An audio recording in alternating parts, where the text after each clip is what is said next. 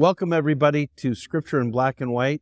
I'm Bobby Harrington, and I'm here with my friend and my co-minister in Christ, Anthony Walker. Glad to have you with us today, Anthony. Glad to be here. And we have a big topic today because we, in this series on marriage and the family, we're in that section of Genesis where we've talked about Genesis chapter 2, Genesis chapter 3, and how God designed the family and marriage. And we want to talk about something that's a big cultural issue today that's addressed in Genesis chapter 1. In Genesis chapter 1, God says, in Genesis 1:26, that He made them male and female. Literally says male and female, He created them. And so we want to talk about gender identity, gender dysphoria. You could say this is the podcast where we're going to talk about transgenderism. Okay. So, Anthony, talk to us a little bit about the context of love and how important that is to us. So, everything that we do as Christians, it comes from a space and motivation of love. Paul says that even if we do works of ministry, if we have not love, we're just making racket. We're just, doing empty acts. So everything we do comes from a space of love. And in that context of love, Bobby defines love as grace and truth in action, with grace taking the lead. So there is an element of grace, no doubt, in love. God first approaches us in grace. If He came in His wrath, there is no us. So He comes in grace, but also with truth. Moses brought the law, as John says, but Christ came with grace and truth, and grace obviously leading the way. So in this discussion, we approach it from a love dynamic and a love space. There is grace in this conversation. We're not here to beat up on anybody. We're not here to make anyone feel terrible in themselves. But at the same time, we would be disingenuous if we did not also bring truth. And it is the truth that sets us free from all of those things that hinder us. So in grace and truth, but with grace leading the way. That's good. By the way, how we define love is really important. Everybody is defining love. There's a real common expression, love is love. And what does that mean? And so we derive our definition of love from the person of Jesus, when Scripture teaches us that God so loved the world that He sent Jesus. So Jesus defines love. And when you boil it all down, what was love in the life of Jesus? It was what Anthony said. It was grace and truth in action, with grace leading the way. So when we think of our relationships with transgender people, or this whole question, I think that's got to dominate us. Several years ago, just to get real personal here, I was invited to speak at a conference in a place far away, and I ended up staying with some friends who used to live near me. And they wanted me to stay with them, which is great. I love them. And the husband and wife couple. And they had children. And I ended up having a conversation with her when her husband wasn't there, and she asked for my help. She was desperate. She says, at night, my husband gets up and puts on a dress and stockings, and he dresses like a woman. That he has this impulse to dress like and identify as a woman. And my heart just broke because it was a reality. It wasn't made up. He had this struggle going on where he really wanted to see himself as a female in a man's body. So I want to talk about that. In fact, let me just say a few words about that. Got a summary here on my notes. Here's what we know about gender dysphoria. That it's the feeling Like, here's a classic definition. What is gender dysphoria? It's the feeling that one's biological sex does not match one's gender. So it's the feeling that that a person, I'm a woman, but I'm in a man's body, or I'm a man and I'm in a woman's body. And here are the 7 character traits of it. First off, for true gender dysphoria, and I want to talk about how there's rapid onset gender dysphoria, and then there's pseudo versions of it. Like, it's really common today. It used to be very rare. And a lot of people are just kind of trying it out. That's not true gender dysphoria. Okay.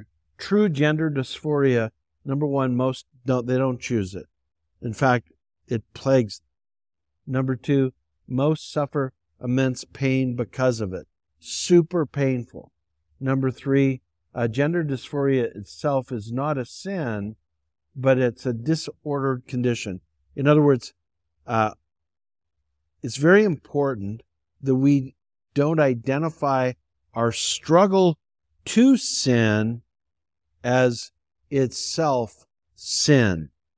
It's the sin nature that corrupts, that we talked about, we got from Adam and Eve when they ingested of the knowledge of good and evil. All their ancestors, including you and me, we have a sin nature that we struggle with. And for some people, the sin nature shows itself up in gender dysphoria. Well, the sin condition is not itself sin. It's how we act on it that makes it sin or not sin. And we're going to see that gender dysphoria is a lot like anorexia. It's a disordered feeling and thinking posture that we don't need to indulge. Number 4, many children grow out of gender dysphoria. There's a lot of children. You know, I can remember as a little boy, Robbie Davidson lived across the street, and he was a really good friend of mine. And I was thinking about life, and I loved houseboats. And I told him one day I wanted to marry him, and we would have a houseboat. Well, his mother freaked out. There was nothing sexual with it or anything. He was a good friend, and I didn't understand all about that. I was like 5 or 6 years of age, and you don't understand what marriage means. You don't understand life, but you were just, hey, I enjoy our friendship. Yeah. So there are kids are going to say, girls are going to want to dress like boys. Boys are going to want to dress like girls. They're going to want to. It's just childish stuff and that's why the culture right now is just crazy. So two boys at 4 or 5 years old are at the park playing and hold hands. Like, it's not an emergency. It's not a, hey, let's stop, hold on there. Gender dysphoria. We need to, It's a normal developmental part of life. Number 5, many simply live with the pain, attempting to navigate it. Oftentimes homosexual desires, transgender desires, even the desire, to leave your spouse when you have a good spouse, desires can often be really difficult to deal with. And as we've said with gender dysphoria and with homosexuality, oftentimes the desires cause a lot of pain in your life. Number 6, and this is really important, Scripture, and we're going to go through the Scriptures, lead us to say no to indulging in transgender behavior, no to indulging, as we're going to see, homosexual behavior, no to indulging in using pornography, no to having affairs outside of marriage. And then number 7, Scripture leads us to love and help those with gender dysphoria to live out the sexual identity that they had at birth. So just as we jump into it, I just wanted to kind of lay that down. One of the things with this, sometimes the response to these kind of truths and these things you laid out, sometimes the response is, well, are you saying that it's fine that we even think that way, because we stop the behavior. But if we really look at what the scriptures tell us to do, Paul tells us in 2 Corinthians chapter 10 to capture every thought that does not obey Christ and bring it into subjection. So we're not simply surface levels speaking to just stop the behavior. Absolutely stop the behavior, stop the action on it. But even deeper still, we're trying to even get to the thought process. Yeah. And that's what the scriptures, when he says the scriptures are leading us even in our thoughts, because our thoughts become our actions. So we want to stop the actions, definitely, but even correct. Don't indulge the thought. There's that old expression, sow a thought, reap an act. Sow an act, reap a habit. Sow a habit, reap a character. And then sow a character, and you're assigning or walking in an eternal destiny if you don't change. So it's like I struggle with lust, okay, for women, and I just have to. You can't indulge it. Martin Luther used to say, "You can't stop the birds from flying around your head," and he was talking about people who had hair. You can't stop the birds from flying around your head, but you can keep them from building a nest in your hair. And I like that. It's like, we won't have the problem of the nest thing, but I get the point. Now the truth is, we all struggle with thoughts. We go, "Ooh, where'd that come from?" But sometimes it's an ongoing thought. It's coming all the time, and we need help. And the basic thing we have to learn to do is to say, no, I'm not going to indulge that. I'm not going to act on that, and, to live that way. So, Bobby, as we're dealing with this, we've got kind of the foundation of what leads to transgender thinking, a thought process, and identity. It starts with these gender dysphoria things that you've laid out. But hit us with, the historical truth of sex and gender. Like, how does that break down? Because now we're getting some different things. So help us with sex and gender. Sure.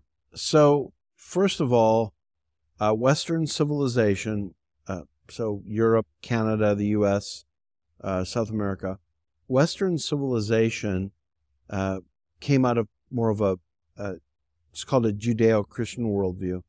So from the beginning, the sexual ethic of Scripture has been dominant in North America. So typically, based on the New Testament more than the Old, one man and one woman, and the gender you were born with became equated, with the gender throughout life. In fact, up until really about 10 years ago, your sex equaled your biological sex equaled your gender. So let me just, for clarity, keep your thought, but for clarity, you're born with a certain type of plumbing. Right. You're either male or female. Yeah. So your sex and your gender, that was. Yes. Now let's address something that people often bring up. There's a very, very small percentage of children born with ambiguous plumbing. Okay. So historically, it's so small that in history they're often considered eunuchs. Like when Jesus said, "Some are born eunuch." Right. But what has happened medically is that doctors would often make a decision at birth. Very small number, but again, it's one of the consequences that every part of life is corrupted because of the fall. Sure. Including like I have asthma. Well, where did asthma come from? Well, asthma ultimately comes as a result of the fall. People are born blind because of the fall. People have all kinds of struggles, because of mutations, and that's the world in which we live. As we long for utopia where none of that happens, well, the truth of the matter is sometimes children are born with ambiguous plumbing, and sometimes because of sinful conditions that are part of the sin nature, we desire things that we shouldn't, from homosexuality to transgenderism or pornography or affairs or whatever. Okay. So sex equals gender. That was the historical, that's all that we've had. What's happening now, though? Well, in the last 10 years, your biological sex, people are saying, does not equate with your gender. That your feelings for your gender determine your gender. So the biblical understanding of sex and gender, it was laid down. Okay, and if you all remember in our first episode, we walked through how there's a biblical truth that God lays down, and then Satan comes in and says, oh, it's not that way. So now we've got your sex equals your gender, truth. And now Satan reintroduces another not by saying, well, no, I guess that's not it. Yeah. So now you can be born with certain plumbing, as we're saying, but he's saying you may feel a different way. And that's what you are now. Yeah. So now feelings are what we do with our gender. Yeah. And is it certain? Well, it's such a dominant thing now. In a couple of local high schools here where we're recording, there are children who think of themselves as cats, and they literally have litter boxes and things like that. Just yesterday, I noticed in Germany, in Berlin, there's a meeting of people who think they're dogs. And it's a convention of people who believe that they're dogs. And so the feeling self is triumphing over the biological self, or the self living consistent with God's created order. So as Christians, that's what we're advocating, is that we live consistent with God's created order. Okay. So let me jump in, and because people want to know, well, where does the Bible say this? Yeah. So let me share a couple of passages with you, and then maybe I'll read them, Anthony, and you can react. The first is Genesis chapter 1, verse 27. It says, so God created mankind in his own image. In the image of God, he created them, male and female. He created them. So Genesis chapter 1, in the very beginning, has gender binary. Male and female. He created them. Now, Jesus affirms this in Matthew 19, when Jesus is asked about marriage and divorce. He says, they're asking him, and he says, haven't you read, at the beginning the Creator made them male and female? For this reason, or on this basis, a man will leave his father and mother and be united to his wife, and the two will become one flesh. So Moses teaches us in Genesis chapter 1, God made us male and female. Jesus reaffirms that the Creator made them male and female. And then you have a passage in the book of Deuteronomy where the Israelites were told that men are not supposed to wear women's clothing, women are not to wear men's clothing. That's part of the Mosaic law. But then even more so, in 1 Corinthians chapter 11, I'm going to bring up a passage that's not often brought up because it's a complex passage. Okay. So let me mention it. We can come back to it if you want. The Apostle Paul is talking about, in the gathering of Christians for religious services, in the Greco-Roman world, especially in Roman Corinth, when men would pray, they would cover their heads. It's the way of showing that they're honoring their gods and they're in submission to the gods. So they would cover their heads. The expression is katakephale, according to the head, they would cover their head. But the Apostle Paul says women when the Christians come together, if a woman is praying or prophesying in that group, she shouldn't cover her head because she's under her head, who is her husband. But he says this is what he says.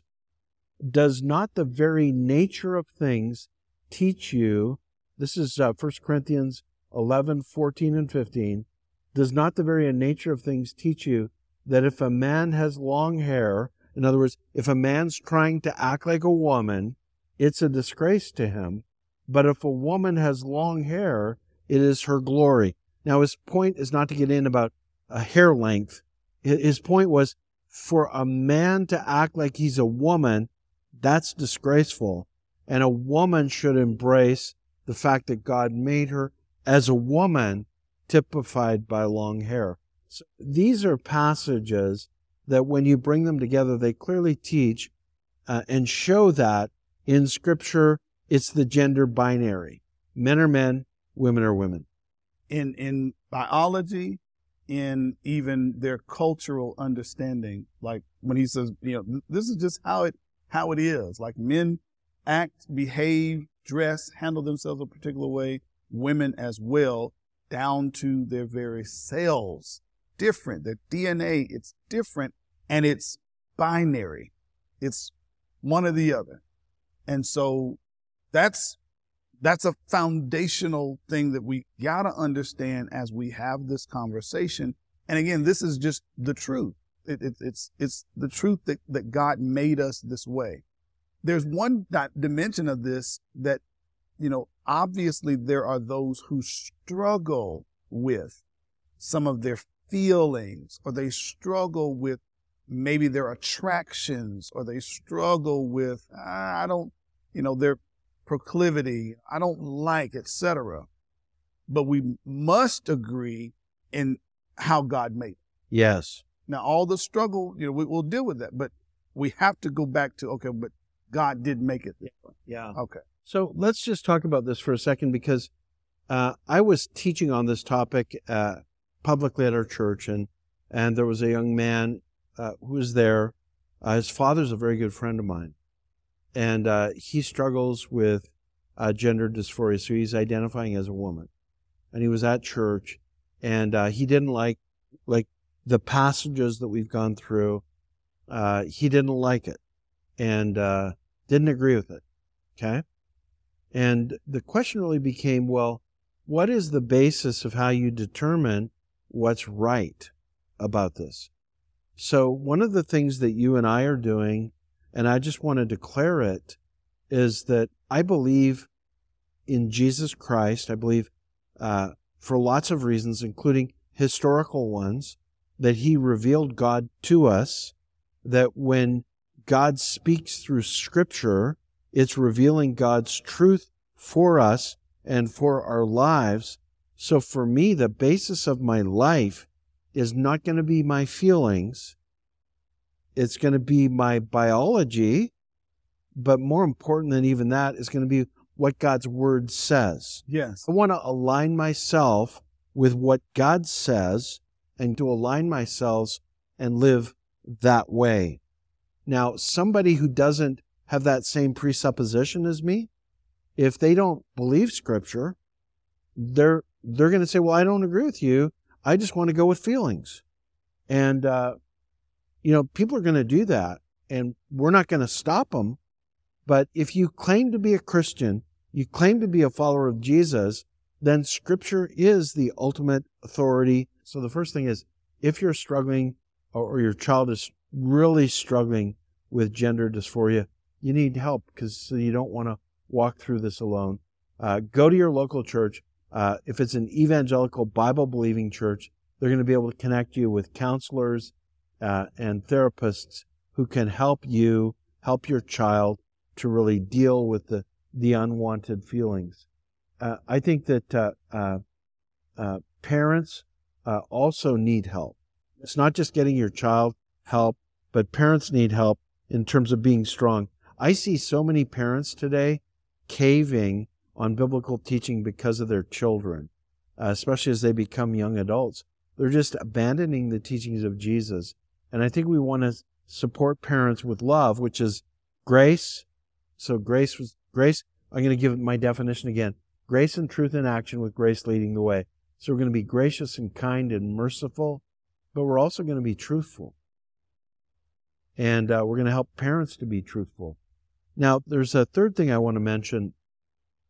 And I want to say this because I find it very helpful, and I never thought of it before. The church, here's what it is. The church needs to advocate archetypes, not stereotypes. So an archetype is a general pattern, whereas a stereotype is a fixed profile. Okay. So there's a lady that I know who went through a period of identifying as a man. Okay? She grew up in a Christian home, and her picture of a woman was a very feminine woman who dressed in a dainty way and was a very clear stereotype of a very, very feminine woman. And she didn't relate to it. She didn't think of that as her. And in thinking that way, even though she wasn't really somebody who struggled with gender dysphoria, she struggled with homosexuality and thought, well, I'm going to identify with the man.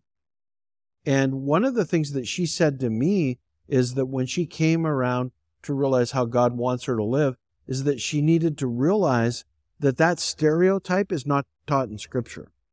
Now there's an archetype of what is a woman, a godly woman. So there's the generic archetype, but it's not a stereotype.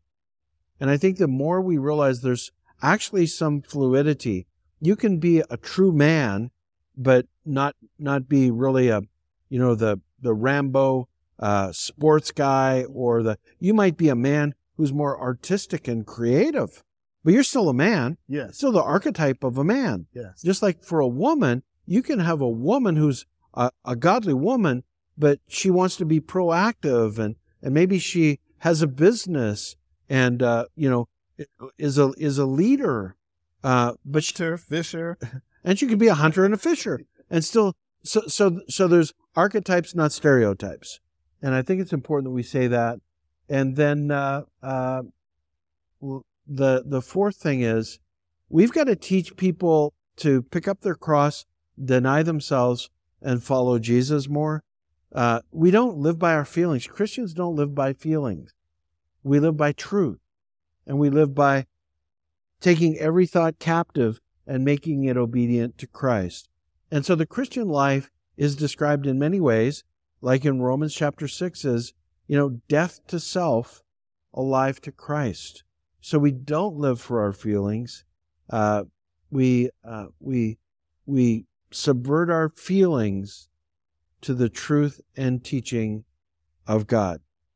We deny feelings that are inappropriate feelings, and we don't act on them so that we will act the right way. Amen. Amen. And the more that you follow the Spirit of God, as Paul would say, as we follow the Spirit, we walk by the Spirit, we keep in step with the Spirit, we produce and live out the fruits of the Spirit.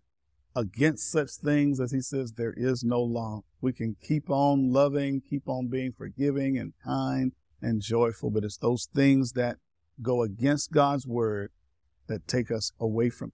So our prayer is, as we discuss this in a loving and graceful way, we're compassionate towards those who struggle, and because on some level, we all have a struggle one way or the other with something. But it is our aim to teach us how to get out of that through God's word. Let's deal with a couple of questions here. Okay. I debated whether to bring this up. I think we should, because I want to be maximum help to those who are listening. So in our places at work and in our interactions in the community, we're going to be called upon to refer to people by their preferred pronouns. Okay? You know this, Anthony, and our listeners, I've referred to it in the past, but I spent the first 36 years of my life in Canada. And right now in Canada, the Prime Minister of Canada, Justin Trudeau, and people like him are forcing this progressive ideology onto people. And in government, and in places of work, if you refuse somebody's preferred pronoun, you'll literally be charged. So I want to ask, what are some things that that we need to remember? So I'm actually going to ask you about some questions. Okay, so let me put them out there, and then let's in this last 5 minutes try to deal with them. All right. How do we think about it, like at work and with people that we meet? Because a big part of us, with me, and I think you would be the same, and many people in our churches, we don't want to have conflicts. Like, it's going to be really easy. Hey, you're obviously a man. You refer to yourself as a woman. You want me to call you her, and I'm just going to get along and I'll do it. But is that dealing with what's at stake?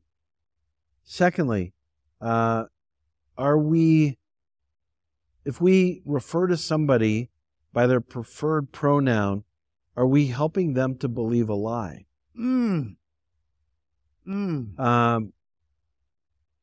Are we, when we do that, creating a culture and going along with a culture of confusion? And then lastly, are we lying to ourselves when we go along with the narrative? Because if you start doing it, your kids will start doing it. They'll do it at school, and all of a sudden, the culture just takes us over, and we cave on the teachings of Jesus. So, Anthony? Yeah, the root of all of those things that you just brought up, all those questions, and again, I know there are those who are employed at places. I know that they're in communities. They're trying to grapple with this. They love their friends, their coworkers. You know, they want to deal with this, their family. The root of all of those questions is our adherence to truth. Now, I don't know, Bobby, particular stain on the back of that set there. I don't know what that color is. One person may say it's this, another may say, oh, it's mahogany. One may say it's this. But there is an objective color that is. It's there. We don't have to debate. So when we deal with truth, I have to accept the truth regardless of how I feel. So when you talk about, are we supporting a lie? We are, when we embrace what we know not to be true. So we're going to say something is white. We're going to say, no, it's black because it wants to be that. We're going to say, and that's antithetical to what we teach our kids. We're going to get to a place, Bobby, where we're going to say 2 + 2 is 5. Yeah. So all of those things, they revolve around, are we going to embrace the truth? Yeah. And by me helping you, it's going to be difficult to tell somebody who has their desires, has their feelings, have walked in that for a while. It's going to be difficult to say, hey, I understand you feel this way. This is not what God intends for your life. It's going to cause some conflict.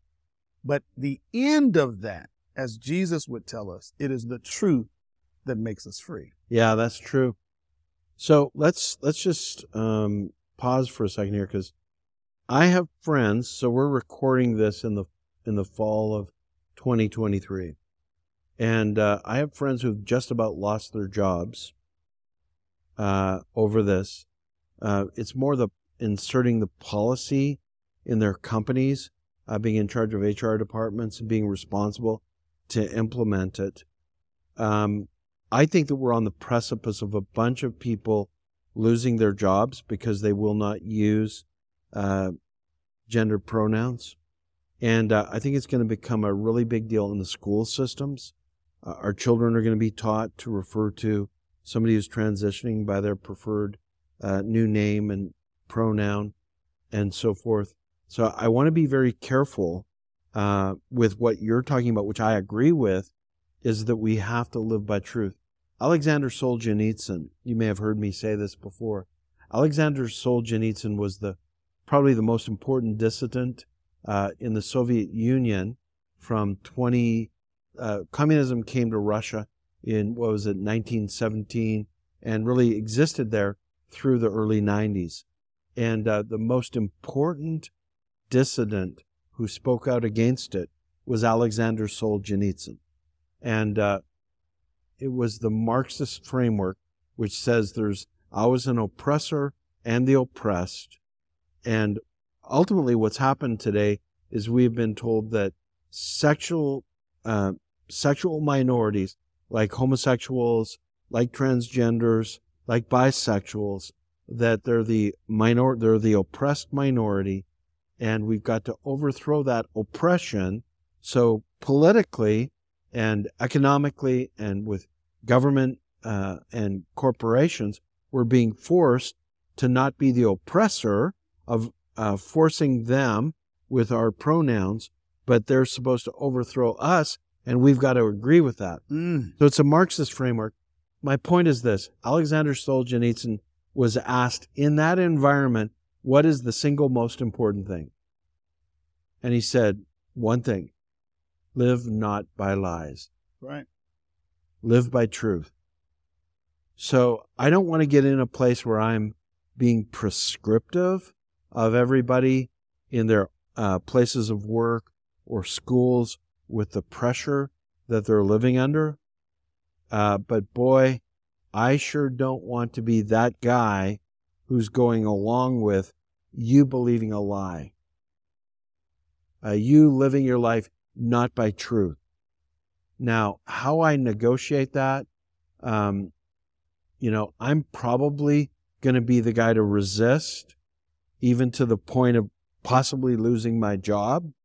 I would want my grandchildren to resist, but I don't want to be overly prescriptive because of the environments in which they're going to live. So I just think it's real difficult, and it's going to get increasingly difficult, and we've got to help each other to love well, but loving well means we care about what's truthful. So I'm going to give it back to you for the last comments here. Amen. My last comment on that is amen and amen. Thank you all again for listening to us here on Scripture in Black and White. We encourage you, go back and look at the scriptures that we've brought up. Go back and look at some of the points that we've outlined as well. We understand it's a sensitive subject, and we approach it with grace and love and truth. And we're praying for you wherever you are, those who have the struggle, those who are parents who are struggling, families that are struggling, those who are employed and your employer is causing this as a struggle. But we want you to keep holding on to God's word and living out. We thank you.